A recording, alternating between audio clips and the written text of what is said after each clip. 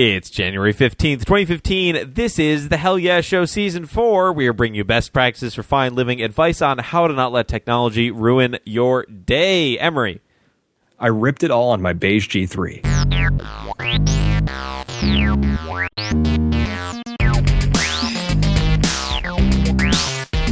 All right, welcome back to the Hell Yeah Show. It's been a long break. Yes, it's been a long time. And I've been terrible anyways, because I've had like all my own stuff going on, and then you've been busy with new things at work, and we've had a lot of stuff going on. It's been, well, there's holidays, we'll disrupt things. We should consider a different time to record, maybe. That's, you know what? That would be a potentially very good solution to this. Yeah, and I got to tell you, I know we didn't talk about this before the show, and I'm kind of ambushing you with it right now, but I can probably do it just about any time. Well, there you go. All right. Yeah, so I know you don't like the weekends. Yeah, well, we'll sort this out offline. Fine. All right. I was trying to corner you. No, you can put me on the spot there. No, I'm not trying to be critical of you. Like, I'm clearly part of this also. Like, yes. There have been times where I'm just at the end of the day, I'm just like, oh god, I don't have the energy. Yep. Because I really got to bring it. I don't know about you, but I'm kind of carrying this entire. You supply all the energy, and I supply all the format. Yes. Yes, the rational thought. Yeah. Yeah. So we have an excuse in that this is actually season 4. This is the first episode of season 4. It is. Yeah. And we've got a bit of a format.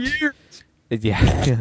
We've got a bit of we're taking the Hell Yeah Show format, and we are bringing it back to its early days, sort of. I don't know. We used to do a thing where we'd have like a topic for each show, so we're actually going to do that again, which is kind of crazy. I like that idea. So today's topic is media organization, and more specifically, we think we're going to we were talking about this before the show, we think we probably need to tackle this in like 5 parts. Yes, at least. But we're going to start with music, because I've been spending a lot of time recently with music media organizing my music collection, basically. And then Emery also, of course, has lots of thoughts around media organization in general.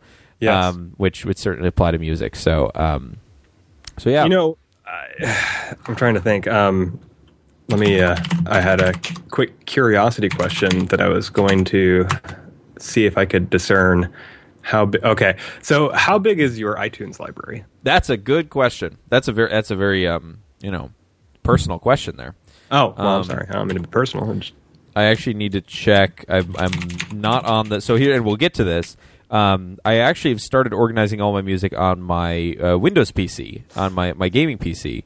Oh, so you're using Winamp? Yes. Yeah, I've actually... Yeah. We'll get to this, but I actually think Winamp is the superior music organization. You are so full of crap. No, I'm using iTunes for Windows. Wow. But yeah, which has been interesting. So are you looking up yours too? Yeah, I got it. Okay, I'm close here, I think. So go ahead and read yours. What's yours? So mine is actually split, but I went ahead and I totaled them both, and I am carry the 2. I'm just under 300 gigs. Wow. Okay, so and that's music. I'm at 48.4. That's not bad. Which is not bad. And here's the thing: I have a 128 gigabyte iPhone, so if I can keep my collection under, say 80 or 90, I can actually take it with me all the time. Sure. And that's, one of the nice things about the iPod, like Classic, for example. Yes. We were just talking about that before the show. Did you know that I still have, in addition to my iPod Classic, I have I think it's like a 120 iPod Classic. That's one of the later generations, I think. Yeah. Yeah. But I also still have my Rev A. I have an original with the actual clicky click wheel.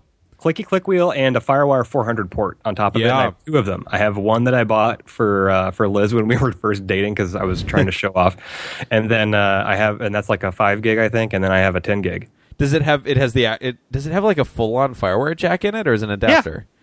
Wow. No, it's a FireWire 400 big plug. That's amazing. Yeah, people would boot off those. That's right. Yeah, I remember that. Yeah. And it's an IBM micro drive inside of it. It's not flash. So it has like an actual mechanical drive in it. Sure. Yeah, well, that's all the iPod Classics do. Yeah, that's true. Yeah. But yeah, I thought that was interesting, just as a point of distinction, because these days everything's on Flash. But Right, people were actually booting up these things, and they were not fast.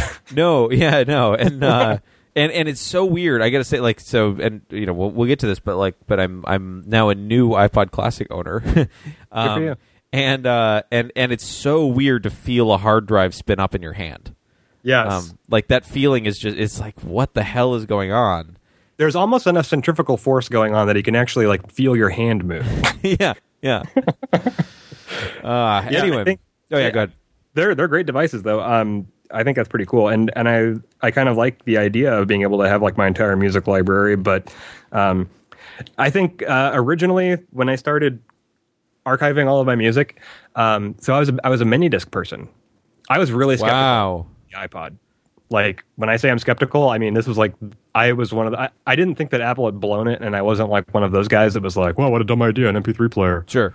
But I was definitely not understanding, and I'm still not fully on board with it, for one main reason, and that is that for me, I like music, and I like listening to music, and I like active listening to music, which is why I still use a turntable. Sure. But I also I liked preparing mixes for people. Like, I did that on cassettes for years and years and years. And mini disc is an amazing format for sharing music. Really? Because it's compact or what? I mean, because it's compact, and because you can edit the tracks, and you can also name the tracks, and you can kind of create like a little narrative with them. Like they had, it's you know, like on one of the great things about a cassette mixtape is if you do it right, you know, you create your own label for it, right? So you have like all this room, and you can like write and draw and stuff on the tape. But then on a mini disc, you have a much smaller area for that. But what you can do is like essentially add liner notes to tracks and things like that. On the player itself, or if you had like a deck like I did, because I had 2 or 3, and I still have at least one portable player recorder, the little Sony guy, and then I have also like a home theater hi-fi mini disc recording deck. Wow! Like I got the real deal. But I loved that format a lot, and it really bummed me out that that nothing ever like it never went anywhere. It was not a unpopular format in other parts of the world, but it never took off in the United States. Yeah. And then by the time like digital music started becoming more in vogue, I mean, the iPod really like lit a fire under everyone's ass, and that it was pretty much all over for mini disc within a few months. But the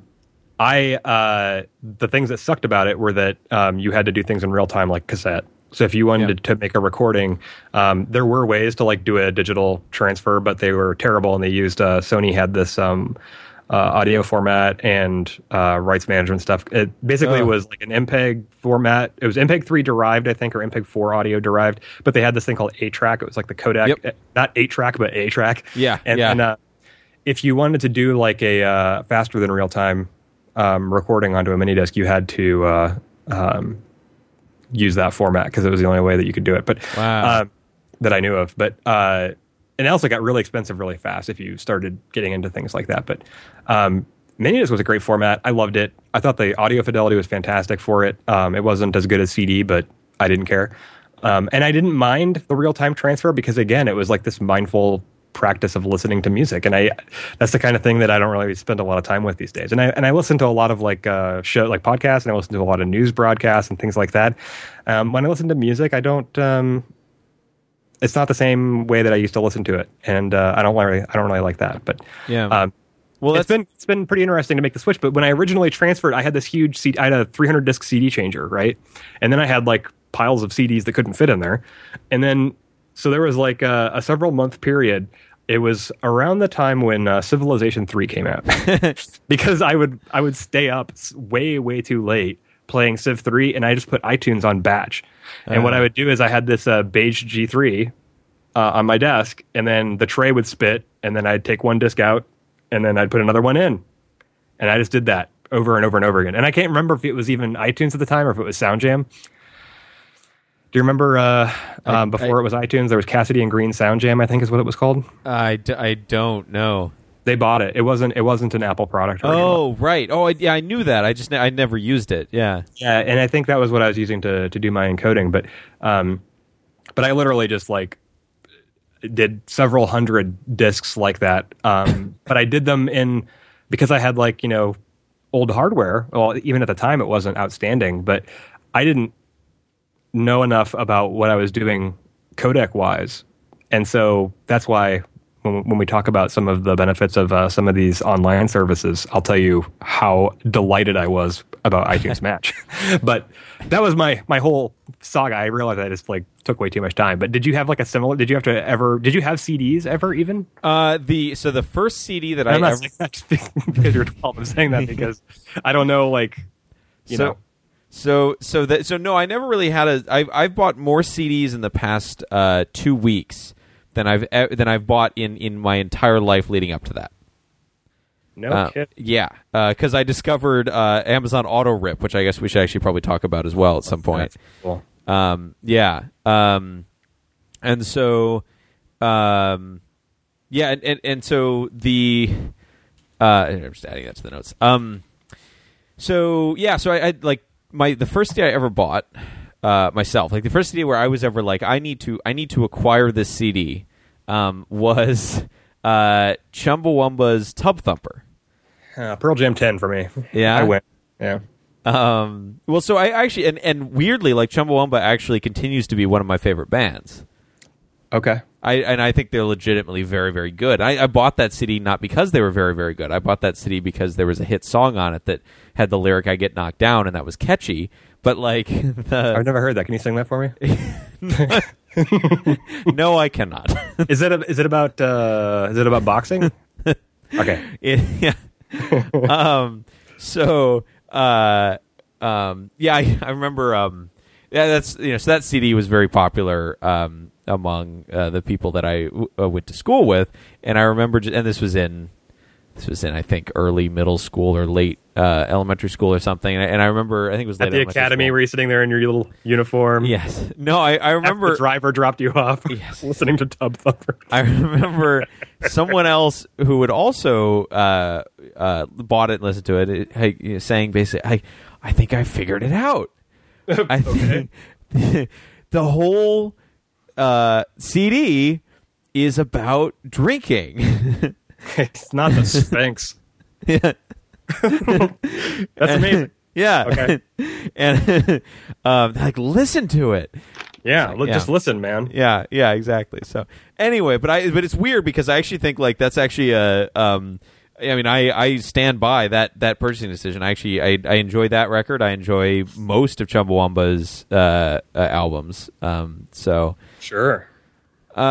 So yeah. So Actually, anyway, yes. You can tell I'm busting your balls a little bit, but because I'm not a fan. But I do know a friend of the show, Bob Antilla, has mentioned on several occasions that they are a downright fantastic band that I should give a second chance to. So they really, really are. They somehow went from being this absolutely over the top anarcho punk thing to being a tremendously endearing folksy like, sort of largely a cappella and acoustic. They evolved. Yeah, it's kind of amazing. So anyway, but that's not what we're not here to talk about Chumbawamba. Thank God. Yeah, thank God. We are here to talk about music organization, and the first I'd say sort of the biggest the one of the massive trends right now, obviously, and one of the things that has occupied a lot of my time around music of the past several years is trying out various streaming services for music. You have tried like a million. I've tried a lot. I started with the first one that I tried was Spotify. Yes. Was this like a personal curiosity on your part, or was this professional as part of your job? Because I know that like that's kind of in your wheelhouse. But was it something that you were like really fascinated by in general? No, yeah, it was. I mean, when I first tried out Spotify, that was back when I was doing radio DJ, college radio DJ stuff, and so got somewhat into music as a result of that. And Spotify was this new thing that everyone was talking about, and so I decided to try it out. But then I've sort of since then undergone a series of migrations of I kind of always want to feel like my music is in one place. And so when I choose a new music service, it's very much about trying to take all my music get it into that service, and then or organize my music in the same way on that service, and then and make sure everything is set up as I want it to be set up, right? So that happened with Spotify. That then I migrated to Rdio, then I migrated to Play Music, then I migrated for all of one day to iTunes Match, and then I migrated to storing my music locally once again. So that's right. My path. So what's your path through music? So like I said, big massive CD encode party that lasted a very long period of time, and then essentially just making sure that I always had that available somewhere, backed up, because I didn't want to, by God, ever do that again. Yeah. And that was kind of like where it all kind of started in terms of my ground zero for my music. Vinyl and stuff, I never really, like, there's some stuff that I've transferred to a digital format off of an LP or something. Wow, that's ambitious. Huh. Well, yes and no. There are some there.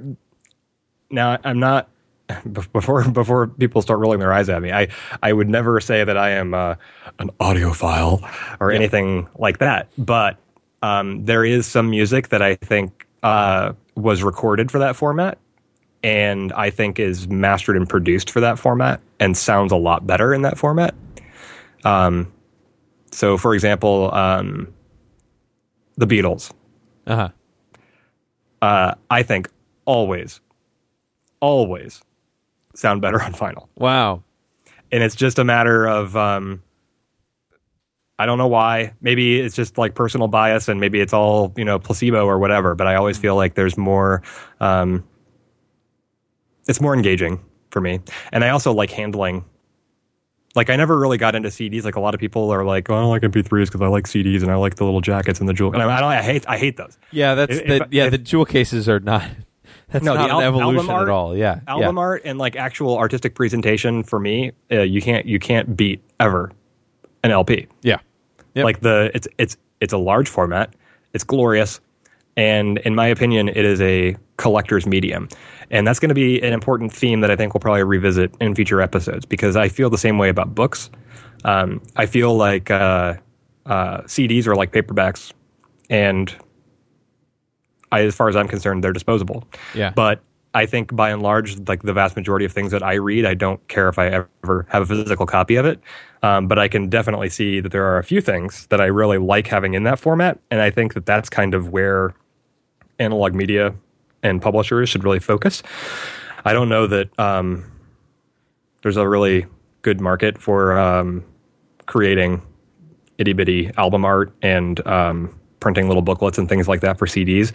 I would much rather have like something really beautiful and full format. Which is, I think, what we've seen recently, both with books and with music, is a resurgence of that sort of stuff. Yeah. Yeah, but I think that's pretty much like, as far as I'm concerned, that's really where the value in having that at all is. Like, I think there's very little value proposition for me to have a CD, but there's a huge benefit to having an LP of something. Sure. And I also like that you have to pick it up, and I like that you have to handle it, and I like that you put it away. And I like that there's a very specific, and I'm not like opposed to technology by any stretch of the imagination. Like, I'm not just anti-technology or anything like that. It's just that I really like the whole process of it. And it makes me get ready to listen to it while I'm doing it. And I also, have to be paying attention to flip it over when it gets to that point. So, I don't know. I like that. But so the stuff that I've encoded into a digital format from an LP are fairly limited, but there's quite a few stuff. And there was a time, a long time ago, where I was doing like some music creation stuff and like some DJing, and mostly like down-tempo trip-hop stuff. And I bought tons and tons and tons of like really small label, rinky-dink white label vinyl from like tech house DJs from DC and Chicago, and those kind of I have a lot of that floating around in addition to like the bigger studio stuff. But even like labels like Sub Pop and several others like still produce vinyl today. Like there was I've bought brand new albums on vinyl that I don't even have in another format. Yeah, that totally. Have you seen Jack White's new album? No, I don't have that. Not only is it on vinyl, but I need to pull up this list of features. Sweet. because it's so they. He's the guy that gets it. He owns like Right. a label, right? Yeah, he owns a label, and they printed and pressed this record. They basically took. I mean, what you were saying earlier about this record has, or like, this really is the way in which to succeed with this sort of stuff is to hit that collector market. Yes. Yeah. So that's exactly what they've done here. So this final record, there's actually on the Jack White is taking my advice. It is sold out. It is sold out on Amazon. Sure. There is a gigantic text on Amazon that says "Product Alert." This vinyl contains some unique features which cause it to play differently than other vinyl records. And then you scroll down and you read the description. Here is the list of things it does. 180 gram vinyl, which I guess is that's the weight. Yes. Like the density. 2 vinyl only hidden tracks hidden beneath the center labels. Get out. Yeah. 1 hidden track that plays at 78 RPM and 1 hidden track that plays at 45 RPM, making this a 3-speed record. Yeah, so the main tracks are 33. Yeah. And then you have a 1 track at 45 and 1 at 70. That's great. Yeah. 78 is more common on like for jukeboxes and things. Yeah. Side A plays from the inside to the outside of the disc. Dual groove technology plays an electric or acoustic intro for just 1 drink, depending on where the needle is dropped. Get out. Yeah. Okay, I don't think I got to get this. Matte finish on side B, giving the appearance of an unplayed 78 RPM record. Awesome. Both sides end with locked grooves, so you get the infinite loop at the end. Yeah, well, of course. Vinyl pressed in seldom used flat-edged format. That doesn't mean anything. Dead wax area on side A contains a hand-etched hologram by Tristan Duke of Infinity Light Science, the first of its kind on a vinyl record. That's pretty cool. Absolute zero compression used during recording, mixing, and mastering. Absolutely zero. Different running order from the CD digital version. Utilizes some different mixes, and LP includes MP3 download inserts. That's great. But yeah, isn't that nuts? That's really cool. The and that's really slick. So my turntables that I have 1 out and then 1 in a coffin that I actually, now that I think about it, I'm not sure where. I think it's in my daughter's closet. But yeah, that's exactly where it is. But both of them they're a matching set, but they have digital audio and analog outputs. Mm-hmm. So they have a coax digital, and then they have their direct drive, and they are so you can scratch on them, and then without breaking anything. And then the tone arms on them are like you can either they're manual, so like you have to pick it up and set it down. Mm-hmm. But yeah, I'll get that infinite like. Yep. On any record for that reason, because it doesn't care. That's great. That's great. Yeah, it's pretty nice. But all right. I think as I encoded everything over that I cared to, most of it was either CD directly into a digital format, or it was analog into a digital format, or it was digital into an analog pipeline that wound up being digital again in some cases. But it all wound up being MP3 files or MPEG-4 files, and then from there lived on a hard drive. Yeah. So that's pretty much it. I mean, that's pretty much all I ever had. That's pretty impressive. So you never tried out any of the... I dabbled. Yeah. I tried stuff like Spotify, which I think you might remember because I think you got me to check it out. Yeah, possibly. And I've used... I think that's probably the only one I've you've used SiriusXM briefly. I have, but I never used their online service. I only use the satellite. And then my BFF, he's a Sonos guy. Like he's got the Sonos set up at his house. And I think part of that is because he also lives on a sailboat and doesn't really want to have his music library everywhere. So like something like that's really handy where you can kind of like aim it at what you want and get what you want. Oh, we didn't talk about things like what's the one that everyone uses? My wife uses it all the time. Pandora. Oh, sure. Yeah. Pandora should probably be on this list too. Yeah. Yeah. Yep. But you don't really aim that one very much. Yeah. And I don't know what the model is. And there's Slacker as well. Yeah. Yeah. And then there's also like, the old school Shoutcast streaming like audio radio stuff that people do. Oh, yeah. There's a great Subsonic Radio. They're a website that has somewhere around a dozen different stations that only play Disney parks music. Oh my god. Do you watch The Simpsons? They had a really great Disney parks thing a couple episodes ago. Oh, it was pretty awesome. Recently? Yeah. Like people were like dying trying to get to the Disney park, and then they would see signs that were like, "You have arrived to the wait for the Disney park," and then they would like take an airplane, and then they like took a boat, and then they had to raft to this other place where they waited in line, and then they had to. I thought of you, and I thought you'd get a kick out of it, but excellent. I haven't used like a streaming radio station like that in quite a while on purpose. I mean, these days most people just put it on the web, and I don't even know if like the radio button, like the streaming station stuff, is going to stick around. Yeah. Well, so there's also the sort of in between here, which is what there's definitely a couple services that will let you take your personal library that you have offline and upload it to the cloud. The cloud. And there's a lot of reasons why that's a good idea. Mm-hmm. And then there's also some reasons that it kind of bites you in the ass, right? So like iTunes Match, here's what saved my ass with iTunes Match. I bought it on day one because I had, like I said, this massive library of CDs that I had encoded in 2001. Yep.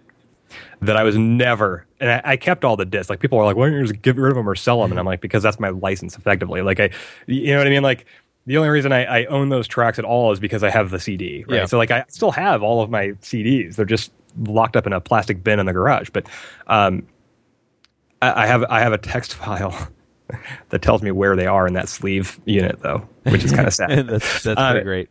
Well, yeah, I mean, just because if I ever had to like get it. But anyway, so what's great about iTunes Match is that it will rummage through your iTunes library, and basically anything that you have in your library that it also has, it will let you get a higher bit rate, like a better quality version of it than what you've got.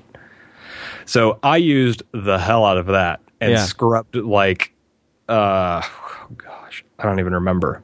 But I was able to like replace a lot of my old constant bit rate 128K MP3 audio with much nicer sounding versions of the same file.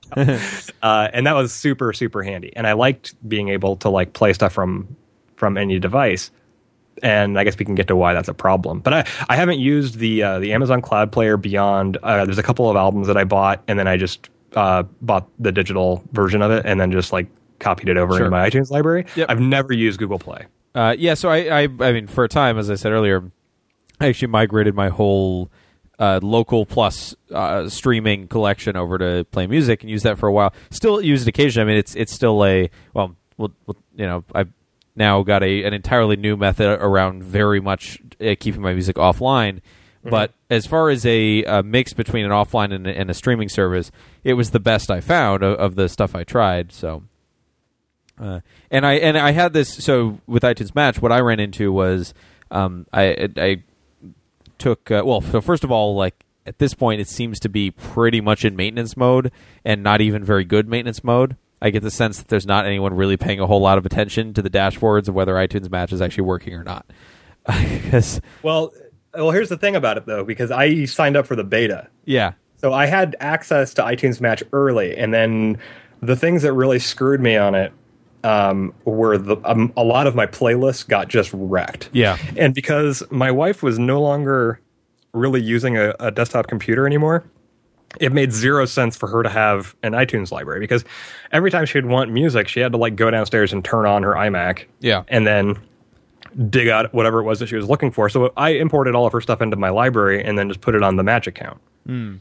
So I also copied over her playlist. But then when I first activated iTunes Match, a lot of them got smashed or munged or whacked because like files changed. And there were a lot of things that happened behind the scenes that I wasn't privy to and didn't get to supervise. And then all of a sudden, like stuff wasn't quite the way it used to be, but most of it was largely recoverable. It's just a matter of putting in the effort to do it. Yeah.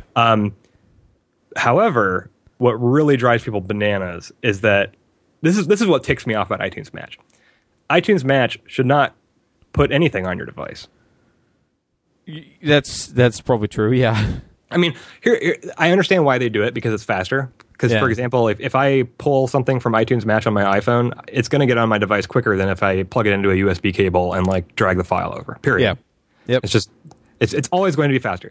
The problem is that if you don't always have Wi-Fi available and you're using like phone data service, then that can get pretty expensive when you're like just downloading your stuff. So I would almost prefer that like you could do either or. So like pick if you wanted to store it locally or if you just wanted to stream a somewhat lesser definition copy of it. I think that would make a lot more sense, but that's not how it works. So when you start playing stuff, if you've got a device that's turned on for iTunes Match, if you play a track, it is going to dump a copy of that track on that device. And if you have a long playlist, like for example, My Lady Wife, you've got playlists of like 200 songs and you play them and then you end up with like running out of room. Huge, so she has a MacBook Air and she can't certainly store the entire bulk of our library. She could theoretically maintain her own tiny library, but then she doesn't have access to, you know what I mean? Like it's not convenient. Like it doesn't solve any problem for her. And the solution to that would be like, well, we could put her library on the NAS, but then she would have to be at home and then remember to mount that volume. It's not something she wants to, it's too fiddly for her. Yeah. Yeah. Essentially. So she liked the old model of plugging in her iPod and having the stuff on the iPod show up and then she could like manage the tracks. She liked that model just fine. But the irony of like being in a situation where the technology has evolved far beyond that, making it impossible or untenable to do it that way is something that she really finds vexing. Yeah. And that's a very nice way of putting it. We've had this argument several times. Yeah, I'm there now as well. And that I had previously thought that is such a hassle having to plug. I was even thinking about, can I get Wi-Fi sync working really well with my iPhone such that I don't really have to plug it in to sync it? And I don't like to, there's a reason I don't do that. Well, because it doesn't work very well, at least in my experience. But well, so for me, the Wi-Fi sync always works fine. The problem is that my ebook software, Calibre, it uses a third party, the same library like libUSB, which is like how desktop Linux distributions also talk to iPods and stuff. And if you have Wi-Fi sync active, then the USB daemon service that listens on your Mac, or theoretically, I guess, even on a Windows machine or anything else, with Wi-Fi sync active, it's essentially doing that USB protocol over Wi-Fi, and Calibre gets very confused very quickly about what device it's talking to. Because even if you have one plugged in directly on a cable, that's not differentiated from all the ones that it can reach via Wi-Fi. And so my book software stopped working, so I couldn't use. That's weird. I couldn't reliably sync any of my books. And this is a well documented issue. And the solution is to any device that you have doing a Wi-Fi sync, just turn off Wi-Fi sync, because then Calibre can talk to the daemon correctly. And it's mainly because they're using this third-party library, but that third-party library also happens to be something that iTunes uses. libUSB, or it's a USB MuxD or something like that. There's a USB multiplexer daemon that runs, and if anything ever goes wrong with your Wi-Fi sync, rather than rebooting your machine, there's two things you can do. One, kill that service, USB MuxD, and see if it resolves your issue. Like, quit iTunes, kill that daemon. It will automatically restart from launchd, and then open up iTunes again and see if that fixes it. And the other thing is the lockdown directory on a Mac is in var db lockdown, I believe. And you know when you plug in a phone and it says like, hey, do you want to trust this device? Yes. Yeah, sure. On the phone itself, yeah. Yeah. What happens is when you plug in a device and you do that, it's going to create a XML or it creates a plist. I don't know what format of a plist it is, but it creates basically like a token and it shoves it into var db lockdown. And all of the devices that you have in var db lockdown, that they're going to be like a long string, like a UUID string, and then a plist. They'll have an entry there for every single one of those. And if you have repeated problems with Wi-Fi sync, go in there and just blow away any of the UUID entries, and it'll be fine. Yeah. That's the least destructive. The least destructive is to just kill the process and see if that fixes it.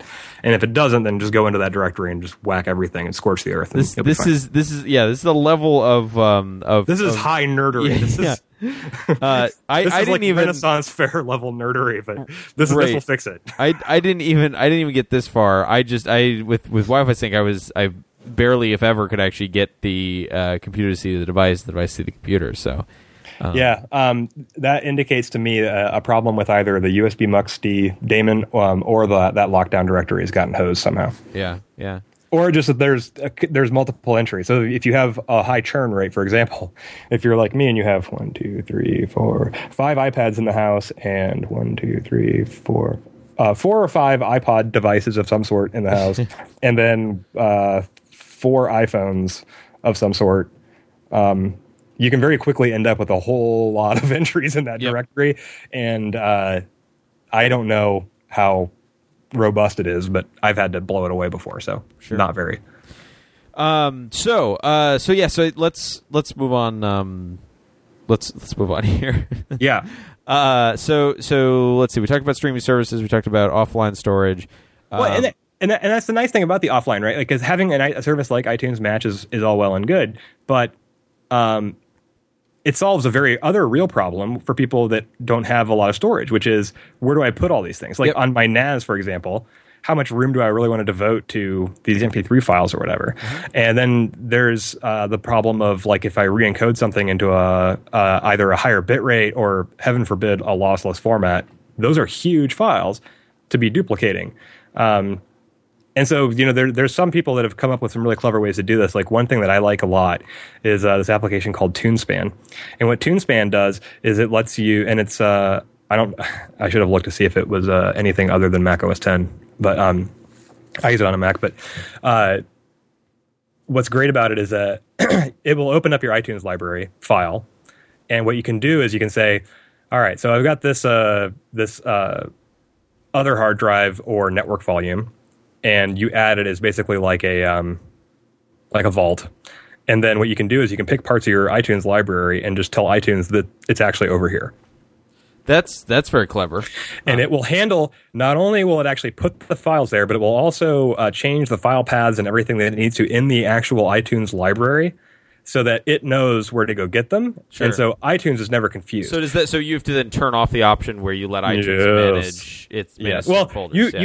You actually can leave that on, but you don't want to consolidate files if you do. Because when you do that consolidate file, to copy everything into your library. Sure. That's where you get bit. Huh. And that's happened to me a few times. Like, over the years, at some point I realized that, like, I had 3 copies of everything somehow. And then I had to, go through and then had to rebuild my entire iTunes library, because some of them were named things like, Pearl Jam 10, 1, and then .1, and then .2, and then .3, And, it was really inconsistent, which one, because sometimes they didn't have the 1 and the 2, but I just had the 3.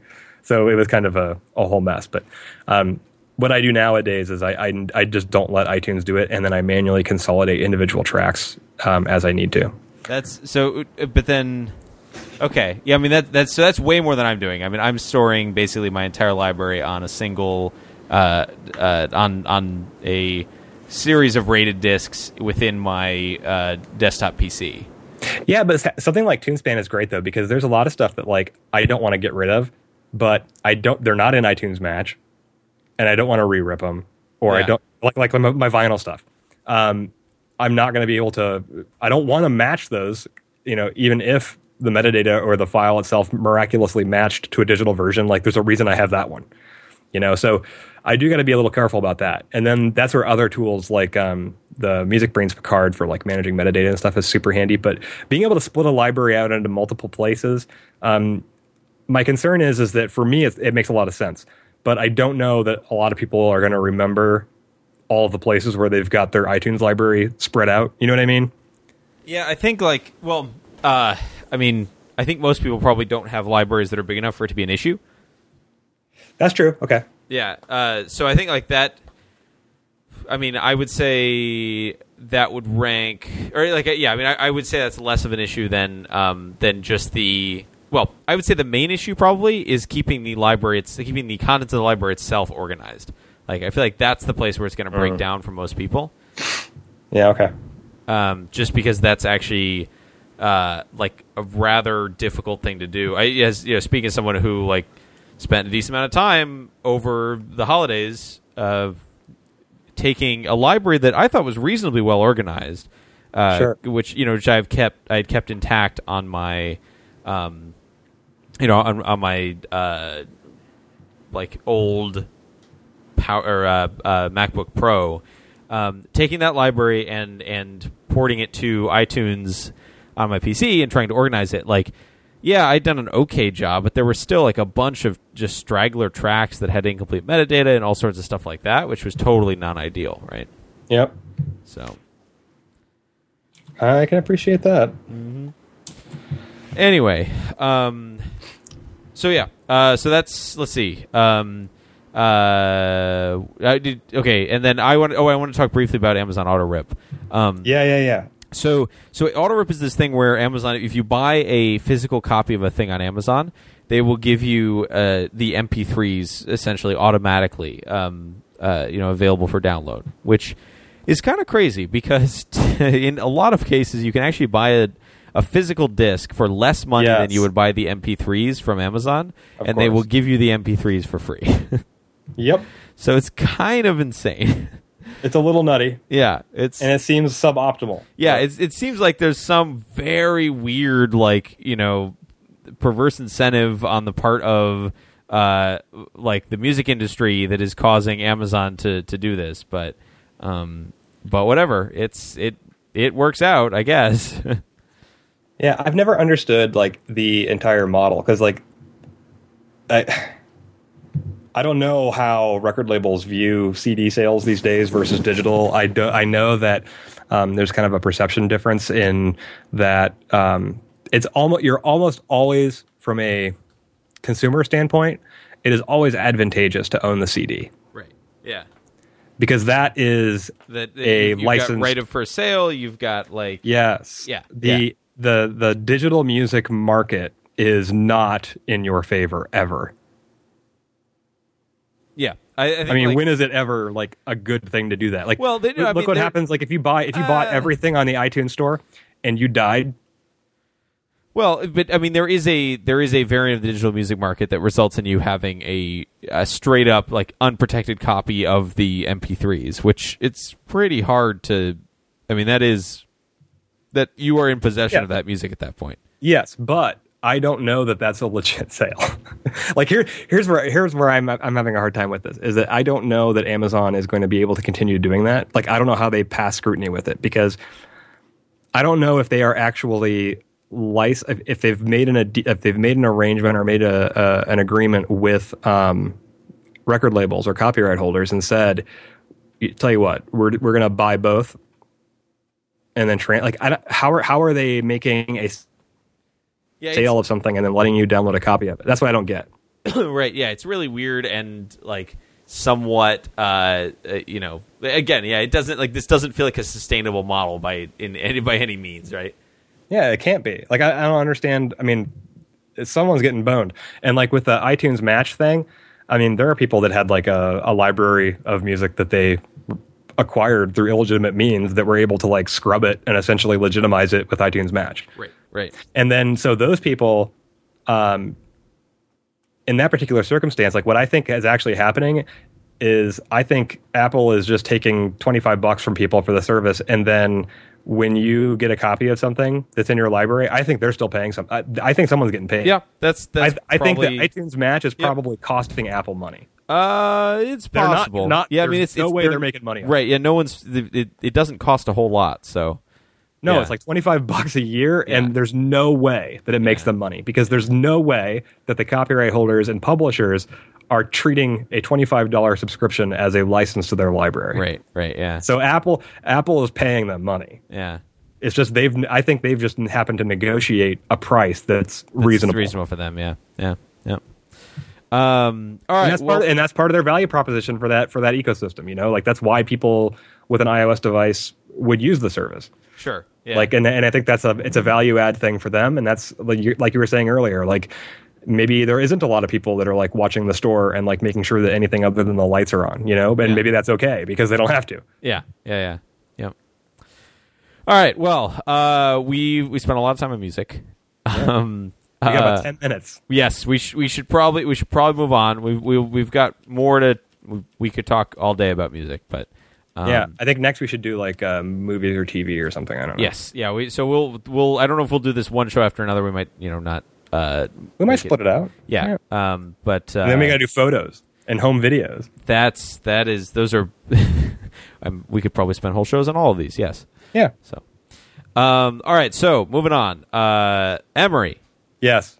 How have you been doing? I'm feeling better. Yeah.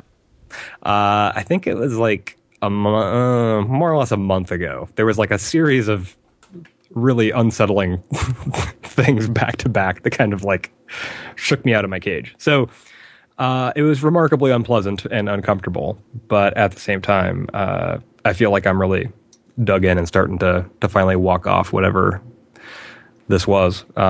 So I've spent like pretty much a year kind of treading water and just kind of hanging out and waiting for something. I don't even know what. But I think I had it like in the notes, but I deleted it. I had like a really apt way of putting it where it was like sinking my teeth into the meaty part of the thigh of my life. I feel like I could make I feel like that's prime for a literary reference, but I don't have it on me. So. Yeah. And I think, like there's as I'm doing this and like kind of starting to wake up a little bit, and I was like really frantic because like once I started like really thinking about things and had like a different perspective on things that have been like on my mind lately, it was really hard to like turn it off. So I was kind of like on overdrive and recording every thought that came into my head for like 72 hours and just trying to like organize everything that I was feeling and thinking about. And then I walked into like my therapist's appointment that week and I said, first of all, where's your box of tissues? And secondly, I have 24 items on my list that I want to talk about. And I got through 22 of them, which was pretty good. Uh-huh. And it was basically just to like basically dump all this and be like, here's everything that's happened to me recently. And I don't know necessarily what's the most important and what isn't, but I would, here's all I got. Yeah. And threw it all out there. And I still have things that I haven't even looked at, but I'm feeling better. And then one of the things that was like really driving me nuts is that like, and because it all kind of like kicked off like last winter, I was like, oh, it's going to happen. I'm just going to get worse, And someone had mentioned to me before, like light therapy for like people with seasonal affective disorder do this, where it's supposed to be really helpful. And there were a couple of times where like I went to like a tanning place for like 10 minutes just to like get some UV during the winter because it's gray for several months and I don't see the sun. Sure. And then and that seems to like lift me up a little bit. But I got something called a Philips Go Light. And I don't have a diagnosis of seasonal affective disorder, but what I do have is a case of the sleepies, where like every day around 3 o'clock, I start feeling like I need to go to bed. Yeah. And then that lasts until about 10 p.m. where I can stay up until 4. Wow. And when I had a sleep study done, they said that I did talk about this. Yeah, you talked about briefly, yeah. Yep. Yeah, so one of the things that they figured out during my sleep study was that, and it's common for people with some sort of like depression spectrum illness to have like their internal clocks get all whacked around. So like that summer where I was like encoding CDs, I was also like unemployed for 2 months, and I was also kind of like flipped my entire clock over. So like when I would be up playing Civ 3 and like doing my CDs, I would go to bed after Howard Stern came on. So I was basically I was up until 7 a.m. and then I would go to bed, and then I'd wake up in the middle of the afternoon and then start my day again. Usually in a robe. That's it was really weird and sad, but like I was super happy with it. Like sure, it felt really natural to me, and that's part of the reason that my clocks are all screwed up. Yeah. But they also figured out that like I don't usually get like 3 sleep phases. So like you're supposed to get like these 3 dips of REM sleep. There were many nights where it looks like I only get 2 or I get 1. And so the sleep that I get is not necessarily the right kind of sleep, and I'm not getting enough of it. But then I also have this other thing where like my internal wiring wants me to be up all night, all the time. So part of resetting that is using this light therapy gizmo. And what it does is it's not ultraviolet light. It's like a spectrum of blue light that like promotes alertness and a bunch of other stuff. But what people do with them is they run it in the morning, and you basically just have it in your field of vision. Like I think like the manual says like have it at a 30-degree angle and bathing your face. But you basically want the light in your field of vision hitting your face so that your eyes know that light is there. Yeah. And that's made a huge difference. Wow. And they said it takes like a couple of weeks to like really get you kind of on the right track. But within 3 days, my afternoon wall of tired was significantly better. That's pretty amazing. It's really nice. And from something that like did not require a prescription. No.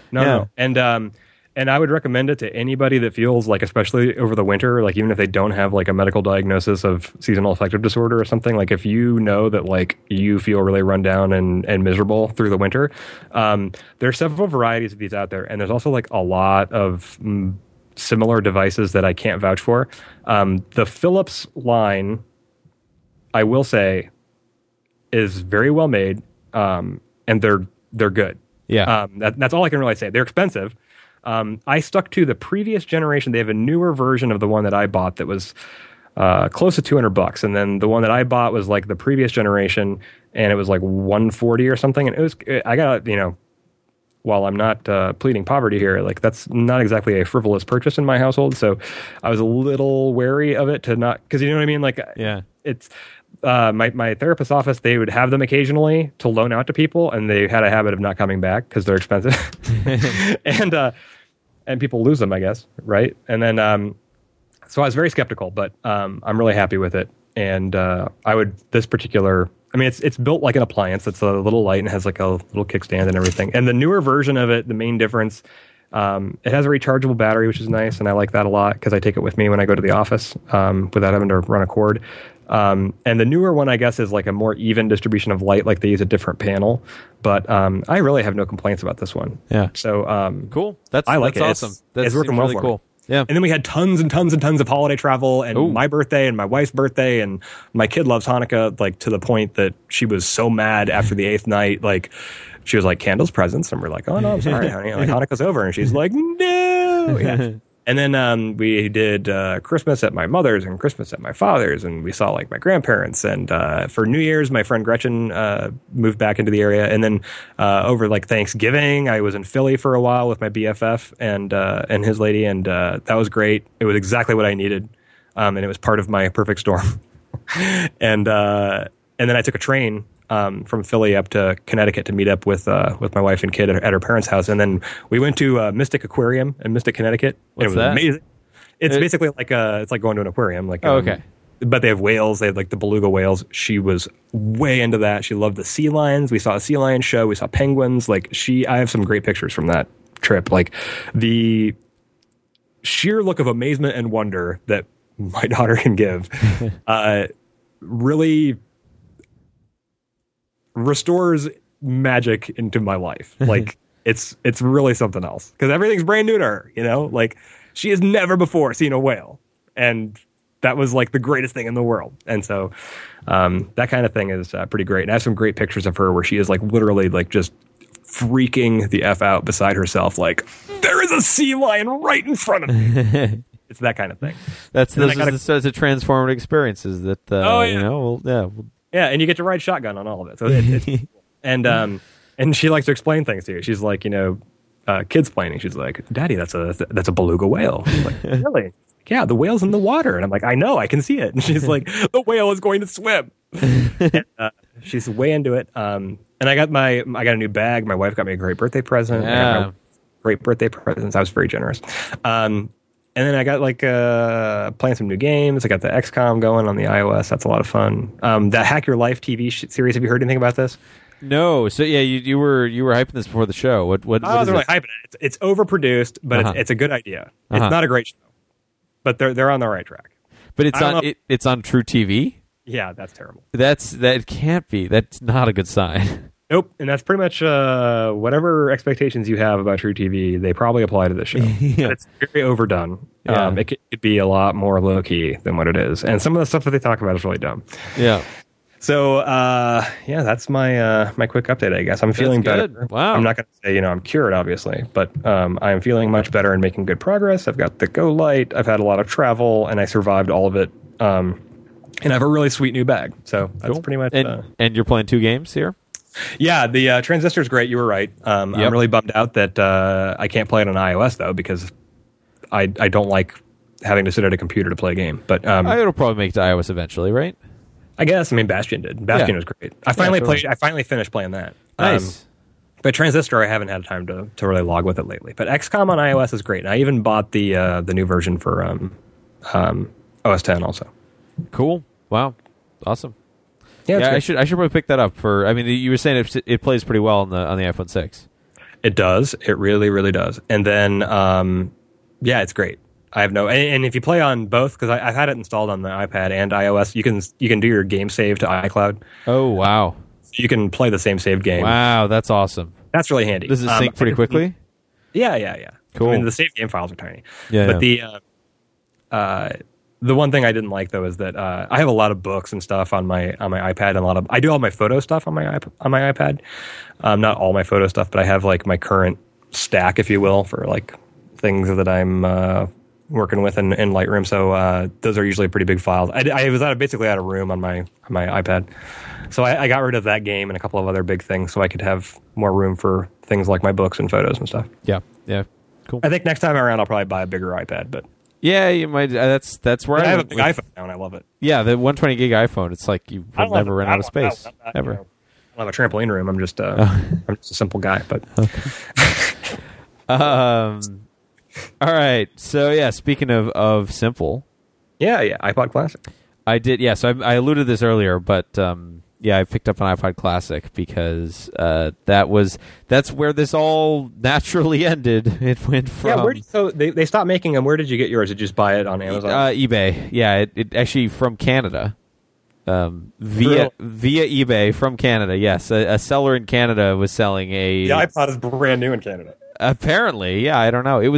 So there's a bunch of people selling new, inbox, still, manufacturer sealed iPod Classics. Used video game stores in my area always have iPod Classics. That's where I got mine. Yeah, but good ones or nice quality ones or sure. I mean, some of them look like crap that got run over by a car, but there's also.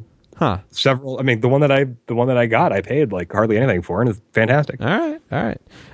Yeah. So, but what I found was actually from this guy in Canada, who had, as I noticed, partway through the transaction, had an eBay history of 4 pieces of feedback, all of which were for buying things.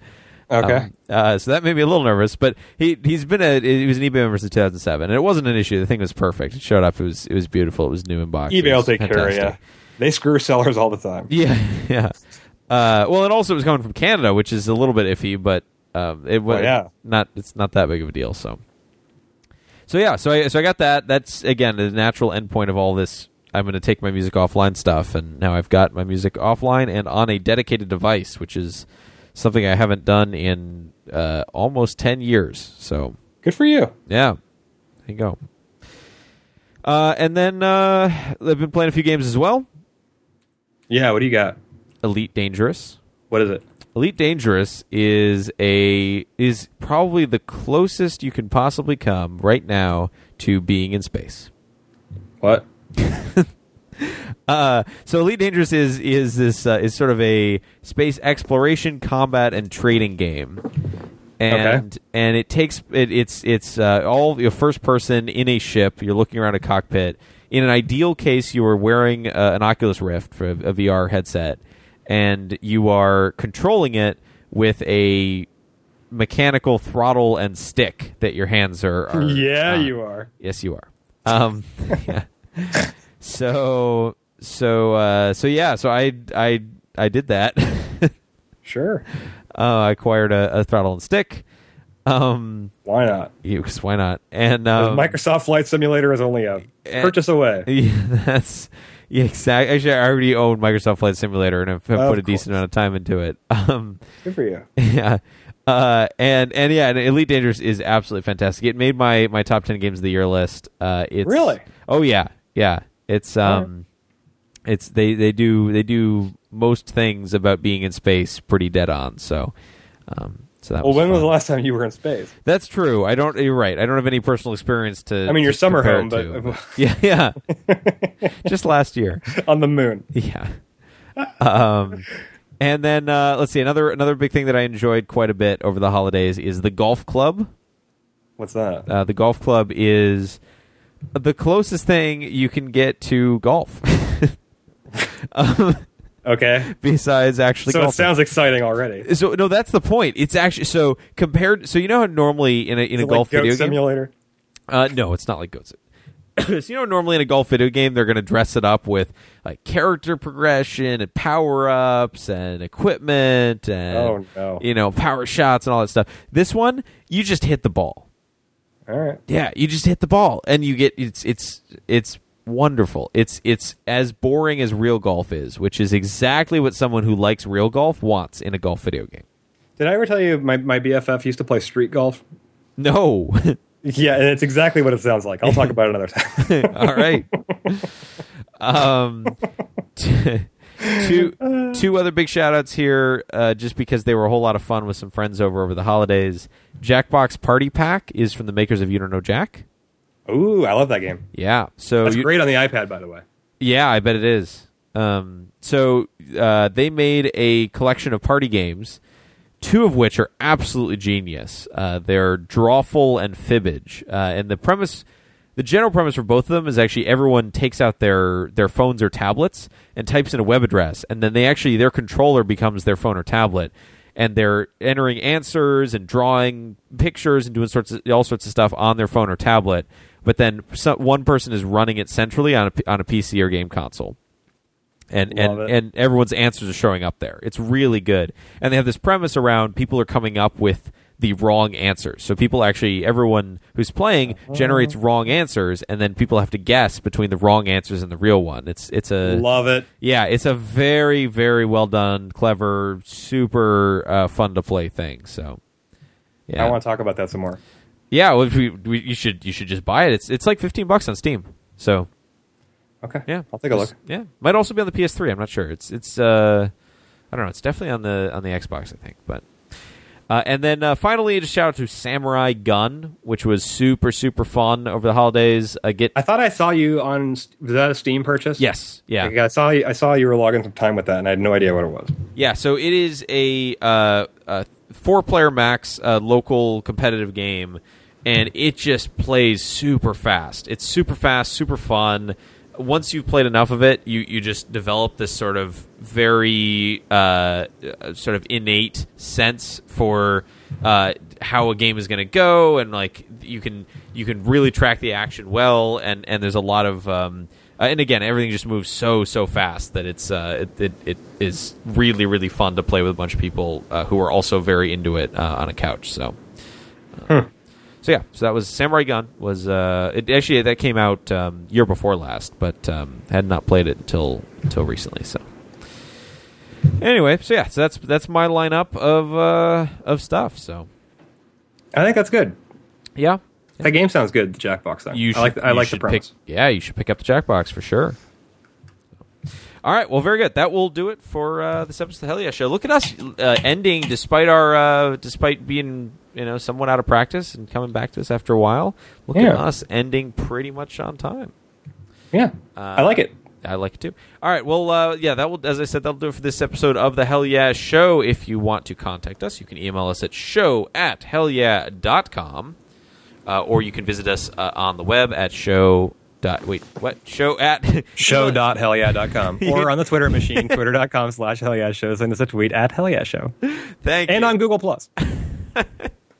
Okay, yeah, you can tell we're a bit. I am personally a bit out of practice. I think Emery's we're gonna fine get back into. Yes. All right. Well, yeah. As I said, that will do it. We will see you again in some amount of time.